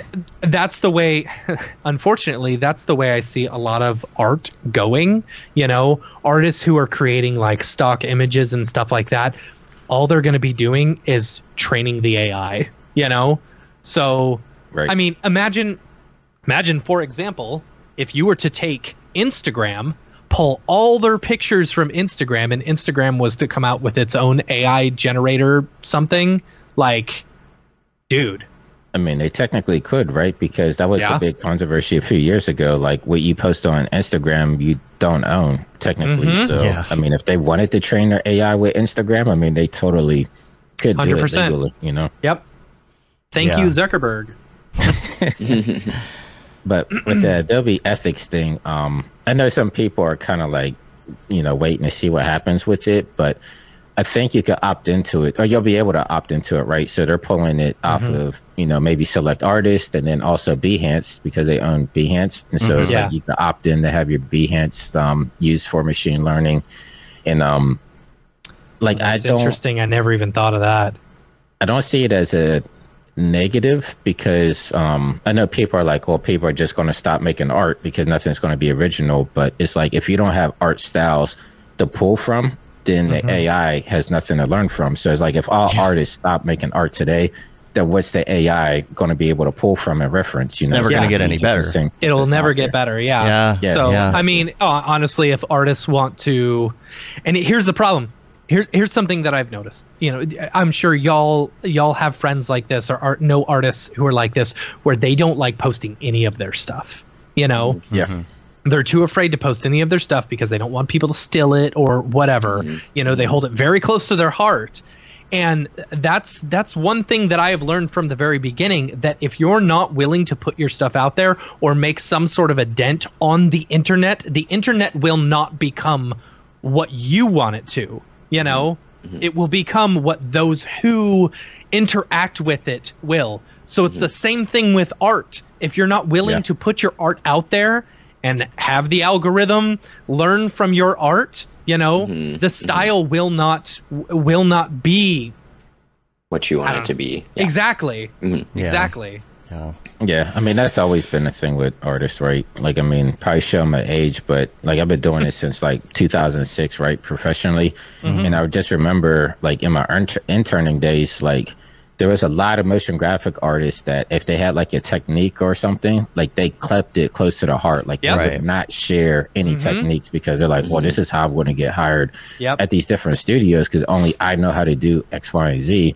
And I've always been the opposite. Like I would be there, you know, in the bullpen with other artists and I'm like, hey, check out what I just figured out or whatever. And that kind of put me to the end route to doing tutorials, right? Because I work here by myself. So it's another outlet to do so. But I found that those artists that always try to keep stuff to their, like close to their chest, they're no longer working today. And the people that were kind of more openly like, hey, let me share my process because maybe you take my process and push it further and then I could learn off of you. And there's a back and forth. It seemed like those artists have been excelling a lot more. So I've never been for like keeping stuff closed off because you're never going to grow that way, right? Like eventually your style is just going to get played out and it's no longer going to be relevant. So I feel like, you know, the only way to grow is to be out there and learning off each other. Well, I do, you know, it's interesting what Michael says here in the chat, you know, will companies get more strict on artists posting what they did on projects? Because say you did a big thing for X company and then you post it on Behance and you're giving permission, you know, and then it's using stuff that you worked on but maybe didn't do all the work. Like it gets so hairy. Oh, you know what? The one thing I did notice on Firefly is if you typed in like a brand or a celebrity or something, it would not let you input or do any type of generative art off it. So I think I did like Elden Ring, Lord of the Rings, like 4K, something like that. And it did not take it. And then I took out Elden Ring and it still wouldn't take it. It's not until I took out like all the IPs that it would actually start generating stuff. So I think Adobe is being stupid, but okay. I mean, I think it's because of a liability thing, right? Like, I get that. Really. And that kind of brings you to that because they want artists to keep posting what they're working on Behance. But like you said, if a company's like, well, if you post our latest, you know, opening sequence for Last of Us on Behance and they're going to pull from it and this and that. I mean, it's just a lot of legality behind it. So that's probably their way of protecting themselves. Interesting. And I like what Adobe is doing as far as the ease of use. I still feel like the imagery that it's getting back is about DALL-E 2 level, in my opinion. It looks like DALL-E 2, because there is a look to DALL-E 2, there's a look to Midjourney, and I'm curious, do you think that maybe Adobe might try to buy Midjourney at some point to really up that part of the game? I don't know, because you're just it's all just the way you're training the AI. You know? Yes, but the way that Midjourney has trained the AI is mountains above DALL-E. Is there what I don't know any of the algorithms that they're using in order to train AI. You know? Right. Oh, like is it open source? Is it specific or is it open source? Right, exactly. I think it really comes down to what database they're pulling from, because DALL-E, last time I looked, uses stock imagery for their database. So the comparing DALL-E to Adobe Firefly, it's stock imagery has a look. Like excluding AI, all stock imagery is like same people in corporate environment with blue collar shirts and corporate Memphis. big smiles, blah, blah, blah, blah, blah. Versus Midjourney is just like whatever. It's just Wild West. And I don't think Adobe will ever buy Midjourney because it is too close to ripping off any other high-level AAA intellectual property. It just is not a good play for them. That's my opinion. Yeah. Unless they buy the algorithms and then fill it themselves. That could be a play. I mean, might as well not do like that. Adobe. Yeah. It's not like they don't have the pool to actually do Midjourney 5, right? Like, I mean, a lot of people forget that, they made it public in 2016 at Adobe Max, because you know how they have the Adobe Sneaks at the end of Adobe Max each year, where they're kind of showing the stuff that they're working on internally there. Like, that was my first Adobe Max I spoke at, and I remember them showcasing their AI stuff. And this is the first time anybody's really seen any type of AI stuff. And the response back they got from it was, this is too dangerous to have in public and, out there in the public, especially because of the climate politics at that particular time too, with, Obama and people being able just to take Obama's voice and make him say something that he totally didn't say. I mean, people are already falling for blog sites that, they're obviously fake, but people are still falling for it. Like, oh, did you see what blah, blah, blah did? And it's like, if they're falling for the fake stuff that looks obviously Are fake, you telling me that Obama and Biden and Trump aren't playing Fortnite together? Yeah. Well, I think that's what Adobe was. They were trying to avoid that, right? So they kind of got quiet about their AI initiatives, I think, just because they got such negative feedback from it. And now I think with all these other companies opening the floodgate, now Adobe's like, well, it is what it is at this point. Like, everybody else is doing it. So conspiracy theory hat. Adobe created Midjourney to test the waters on AI so that then they could figure out the correct way to do it. Yeah, I think they would have integrated it by now, but yeah. Mark says, has anyone seen the lore page on campmograph.com? We were showing it earlier. Yeah, all AI. The Pope and the puffy jacket AI. Yeah, that one is so good. Have you guys seen that picture? The Pope in the puffy jacket? Yeah, it was a picture that someone made on Midjourney or something like that, and it totally got like it was being posted everywhere. And people were thinking it was real. Oh, really? But see, you could have just done that with Photoshop. Yeah, you could. You absolutely could. Yeah. Yeah, there you go. It's funny. Oh, so good. Love it. Styling right there. Man. Yeah, but I feel like Adobe, they're taking their steps because they are such a massive corporation. They're just trying to cross their T's and dot their I's before they really dive headfirst into making it public. But I mean, I cross my eyes. Yeah, that's it. Yeah. But it would be interesting this year. I think on top of Adobe, there's other places like you see Blender adding AI to their stuff. I saw Unity. They had like Chat GDP, or I can never even say it. GPT. Like GPT. Yeah. They had some stuff in Unity, and then another company integrated into Unreal. Like there's a lot of. I think AI is going to really become a pivotal thing in like all platforms out there. Yeah, for sure. Yep. I think it really just comes down to the use case, because like for client work, we can't really have like a consumer facing end product, but I've already integrated into writing scripts. Like I'll write scripts for like surface level script from Chat GPT, then I'll take it, modify it to fit the client, or I need to make a background for 3D. Like I will make something in DALL-E just to get me started, and then I'll draw over it in Procreate to create my HDRI, and then go from there, and it just makes steps faster. Yeah, we were doing something for our cartoon show. Matt and I were a children's television show a couple months ago, and in part of that, we needed some images. We needed cartoon of versions of presidential, of presidents. Cartoon, and it was so easy to just say cartoon version of this president. Yeah. Otherwise, you'd have to try and find a stock image or license or whatever and figure that out. And that was nice and quick. And it fit the style we were looking for. And, yeah. Well, it's been really fun. I want to say like half of the projects that I have worked with, half the companies or half the projects that I've done over the past like 6 months, people have been using Midjourney as their inspiration, and then I have had to go in and recreate this stuff in 3D, so that we can animate it. That's what's been happening with me too. Like a couple of jobs, they come and like, here's our mood board, and I'm like, oh, that's all Midjourney. That's just Midjourney. Yeah. It's a great interesting story. enough, what Jags was just saying about how he's using it to write some of his scripts. There's about to be a strike out here with the Screenwriters Guild because of that particular thing. Like what TV shows are doing now, or showrunners or whatever, or they'll go into the chat, they'll have it write up not a full script. I forget what it's called, like the pre-script. Like a treatment. So they'll come up with their show idea.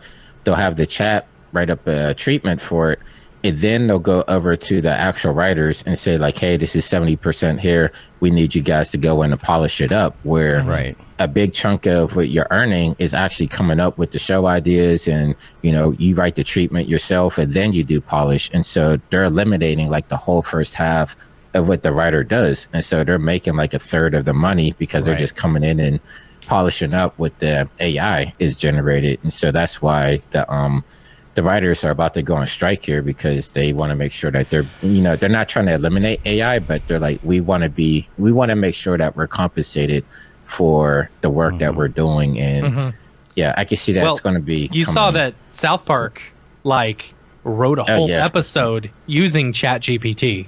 Yeah. And then Trey Parker went in and adjusted it a bit, But it was written by Trey Parker and ChatGPT. Well, the camp video with the astronaut, I just did that with. I had to come up with these scripts, and then I changed a couple things. And when I was done, I gave the script back to GPT, so it knows what I ended up doing for the next round of scripts, so it doesn't repeat anything. The only thing about that strike, though, is you remember 06, 7, 8, whenever the writer's strike happened they originally. Killed off a lot of really great TV shows. It did, but here's the hard part about this. If you are a writer and you're mad that AI is taking your job, is it the best idea to not do your job? You know what I'm saying? Careful. Yeah. Because they'll be like, oh, cool, well, we'll just write everything. We'll just get somebody to clean it up, I don't know.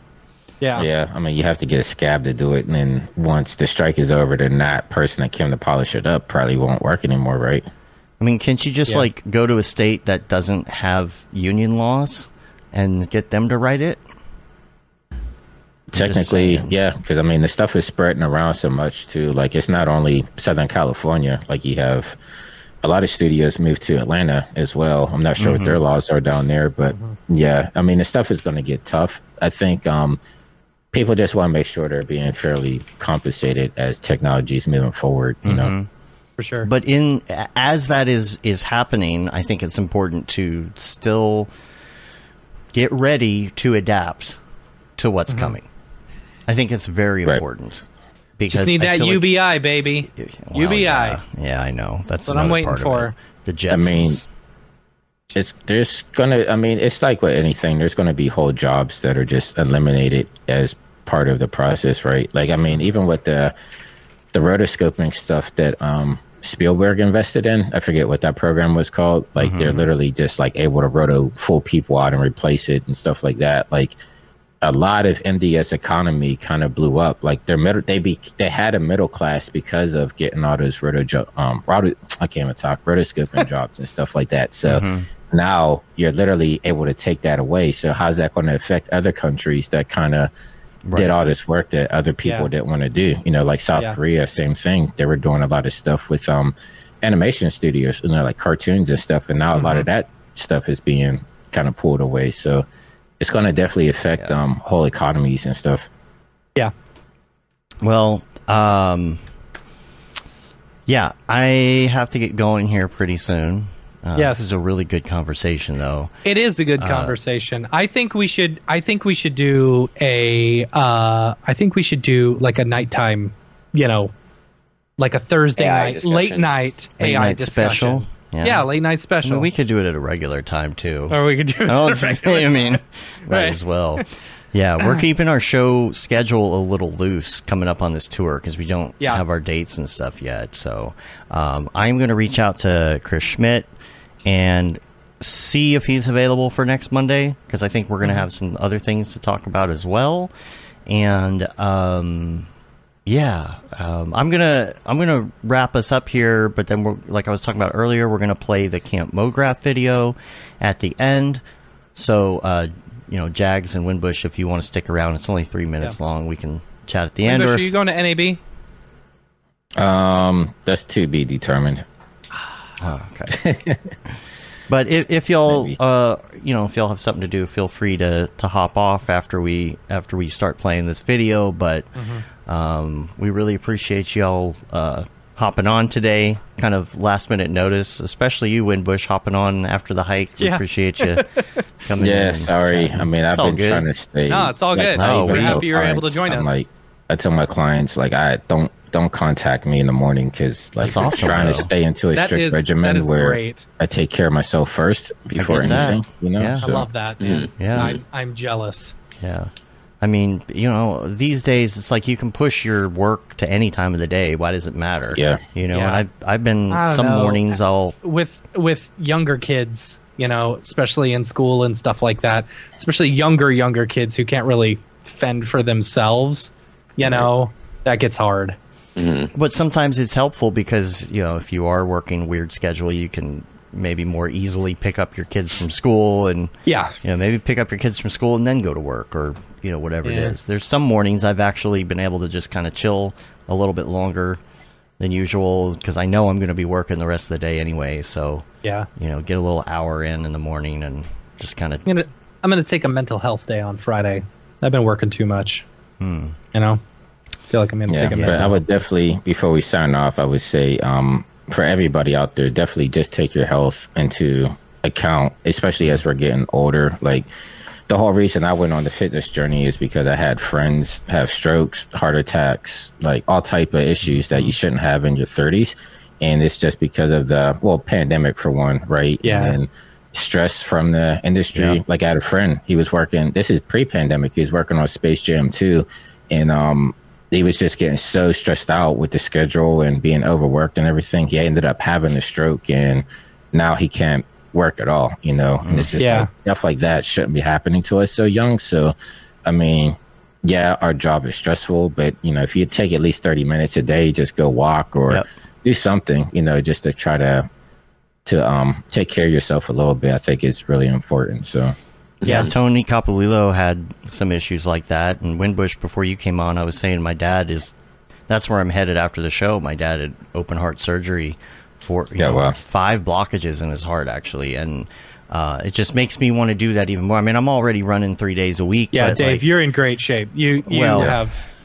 I am so jealous of your dedication. The thing is, sometimes even despite doing the work, my cholesterol's still high. There's some things that's genetics, and with my dad, here's the problem is that when you have something like this happen, you tend to get depressed and stress eat and not work. And Julie and I were talking yesterday, like, this is when you need to go run more. It's like, I'm already running, but now I really feel the need to keep it up because I see genetically what has happened in my family, and I'm like, I got to keep going. Keep going. And maybe in 20 years, we'll have some age reversing drugs, and just got to keep it up that long, It'll cost $10 million for that. Right.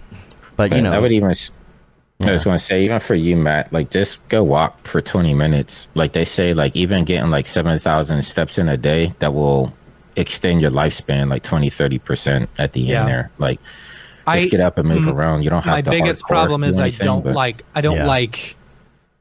like walking outside, especially during the Texas heat. Like, it's either way too cold or way too hot in Texas. Right. Right now it's perfect weather, and so, like, only walking for or running for 3 weeks out of the year. I gotta get some home gym equipment. I was gonna say, there's really cheap, not like treadmills, like they don't incline or anything, but they're just like walking. You might be able to get a couple adjustable speeds, but if you go on like Amazon and just like look for under the desk walkers, you can get something for like $100, and maybe just walk on that for like 10 minutes at a time or something like that. Like there's some really cheap options out there. And plan your, if you plan your shower around it, that's the thing for me. I do it at around 5 or 6 o'clock. Then I plan to go, directly to the shower, and that way you won't feel gross the rest of the day or something. But, for me, it was Julie had an injury. We stopped running. Stuff happened with my dad. We went like a week, and then we ran yesterday a little bit to get back in the groove, and like the serotonin comes back. You're like, oh, I forgot how great I felt when I was doing this, and that's the thing. Yeah, keep it up. I recommend grippers from Grip Genie. This is a 100-pound one, and I just keep it by my desk. So obviously do walks. Unfortunately for the medical industry, a measurement for all-cause mortality is grip strength, and I'm kind of breaking the rules if I'm actually deliberately training grip strength. But I think this is a good thing to work on, because us as artists, we're not actually like picking up anything or doing anything with our hands. What are you talking about? You're not like grabbing your mouse? I've broken 4 of these already. So see, I've gone through a few Wacom pins. They're all kind of mangled at this point. Start bending them a little bit. Yeah. But also VR is cool. Throw some VR on and play some Beat Saber. You know what? That's not a bad idea. I should start doing some more Beat Saber. Get the Lizzo pack. It's great. Get the Lizzo and the BTS pack. Okay. Yeah. Both very good. It can really get you going. Cool. Y'all don't feel obligated to stay around if you got something to do. We're going to play this video here at the end. But you can rate us on iTunes, leave a review, help get our ratings up, and subscribe on your podcatcher of choice. Say you've been there, done that, got the t-shirt with the Mograph logo tee, the Paul Babb, Feel the Babb 2020 shirt. All the profits from that go to Doctors Without Borders, the Render Things t-shirt, hoodie, and long sleeve tee, Mograph Blandishment shirt, and the That Render is Fire shirt, which you're only allowed to wear ironically. Unless you're shams. We're on YouTube, Mograph.com. Make sure you check out Mograph TV. Turn it on, rip the knob off, and watch some Mograph 24/7. I don't know what's coming up next, but I'm sure it's great. The new tour. Watch. Listen out for that. Go to dat.com. Go to dat.com. Coming soon. All the tickets, all the events. Once our site is not on its freeze anymore, we'll try and get a little maybe events thing up so people can start planning. And check there for the show schedule and all that moving forward. But we appreciate y'all being on. Jags, if people want to find you on the interwebs, where do they go? John Jagsney, at John Jagsney everywhere. There you go. John spelled Jon, not John. Yeah. Drop the H. Yeah. And Winbush. Yes, Jonathan Winbush at everything. More YouTube more than anything, because on Instagram and Twitter, I'm pretty much just posting workauts these days. So, nice. I actually lost like 1,000 followers on Instagram. Get DMs like, "Are you a graphics artist or a fitness instructor?" I'm like, it is what it is, but. I saw Jags flexing, so I got to show off. All the Jonathans 20 inch right there. I can flex my calves. That's all I got going for me is my calves. Yeah. I actually got to do more running to try to get more leg exercises in there, because my legs are kind of heavy right now. Yeah, don't skip leg day, bro. Yeah, I don't, but it's all heavy weight, so it's like, Barton Gamer turned me on to incline, or like it's like little platforms that you put your heels on, and you get the craziest quad pump. Like the hardest part about a home workout is that you're either limited to squats or like body weight squats, and depending on mobility, you can't really hit your quads as much. Winbush, I'll send you a link. I love these things, and they're pretty cheap. So actually, I think I saw Barton. Like he's on TikTok doing workout stuff. I saw Barton doing it. Yeah. So I'm very jealous of him. Go to Barton's house to work out. Yeah. There you go. I bought some kettlebells, or Amy. Can we have a MoFit episode where it's Winbush, Barton, and myself, and EJ, Yeah. MoFit. EJ would just tell you to run. Yeah. Mow your lawn, walk your dog, and jog. Yep. That's right. Yep. All right, y'all. Got to get out of here. Appreciate y'all again. And we're going to watch this video here real quick before we officially go off the air. But until next time, I'm Dave. And I'm Matt. And I'm Winbush. And Jags, did we miss you? I'm Jags. Oh, yeah. I get it twice. There you go. Have a good one. Later, yo. Bye.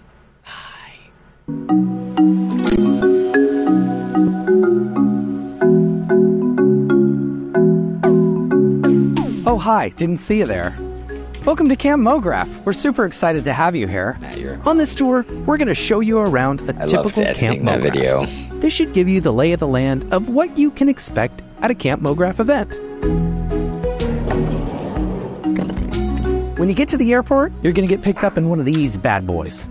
I named her Bessie. They'll take you all the way to camp, but just make sure, very important, read your emails and sign up for your shuttle at least a couple weeks in advance. That way, we're not pulling our hair out the day before getting emails from you. You know who you are. EJ. There's a few things that you'll want to do as soon as you get to camp. Get yourself a name tag, get yourself a wristband so you let people know your level of comfort, and then you'll also sign in. How you doing there, buddy? I'm signing in. After you get signed in, you can drop your stuff off at your bunk. This is a Camp Mograph bunk. Let's take a look inside. So this is what you can expect from a typical Camp Mograph camp. It is a little rustic, and not all of them look like this. You'll always want to remember the important things when bunking in camp. You need a good sleeping bag, a pillow, and, as always, don't forget to bring a towel. No internet service? That's okay. That's why you come to Camp Mograph, to disconnect. But Matt, what do I do if I don't have my cell phone? If I've got no internet? What will I do? Camp offers a variety of things to do, one of which are hands-on workshops, where you'll get back to basics or even learn a new craft. So there's not just hands-on types of workshops that you can do, like art stuff. There's also stuff that'll help you in your everyday business life. Let's go check out some of those.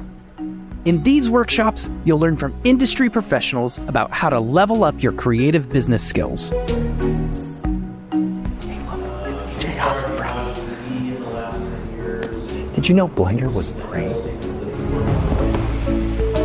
It's good to keep in mind that when you're at camp, you're out in nature, so there may be a few bugs. Just like this beauty right here. Each night after dinner are our nightly fireside chats. We bring in industry professionals to sit down with all of our campers and talk about the industry as a whole. This might include topics such as discovering your passion or how to be a better artist. The fireside chat is an open forum style conversation that brings everyone together at camp. At Camp Mograph, there are no egos, just amazing conversations on a level playing field. From the daily hands-on workshops to the nightly fireside chats, our campers will leave camp recharged, refreshed, and inspired. So Camp Mograph is really what you make of it. You can do the activities, the workshops, or you can just relax for the whole week.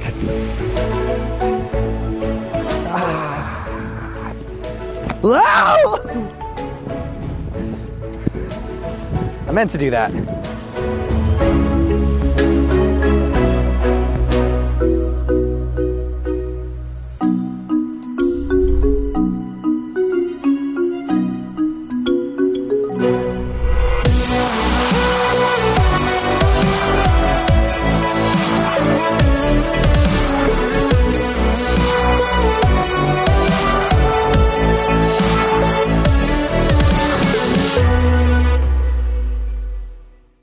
Pretty good, I guess. Mograph.com, an online resource for motion graphic artists. Start your week with the Mograph podcast. Industry news, interviews with your favorite artists, and terrible humor. Watch live shows and interviews from Mograph events like NAB, SIGGRAPH, Half-Res, and local meetups. Our Mograph Talks feature live demos and motivation from artists all around the world. Sometimes you got to make stuff that you're not going to put on your reel, and I'm not here to judge. What if Rick and Morty show up for the countdown at midnight? That's where I peaked in life, in my career. We gotta stop this thing, Rick! It's gonna kill us all! Hear from the people that create your software, design your render engines, and artists that are changing the face of modern motion graphics. You get that render done. Yeah, you better frame what? Mograph tutorials and online classes will teach you about Cinema 4D, After Effects, as well as other popular software and render engines. Throw in the HDR Studio, take the render settings, pick the HDR, put in a reflection, and gorgeous. Branch into new software. Learn time-saving tips, techniques, workflows, and lessons that'll keep you up to date in the world of motion design. Oh, brother, those are some of my favorite elves. I love projects that scare me. When our art director comes to us and asks for something that I had never done before, man, it gets me pumped. Join the conversation in our live sessions. Check out our plugins, or join the hundreds of daily active users in our Slack channel for technical help, advice, contests, or just to joke around. Real nice banana. Yeah, that's so funny. All right. I'm going to live forever. Subscribe today and get the latest updates on our YouTube and other social media channels. Take all your dreams and just do it! We don't care how you get here, folks. Just get here. Subscribe to Mograph.com.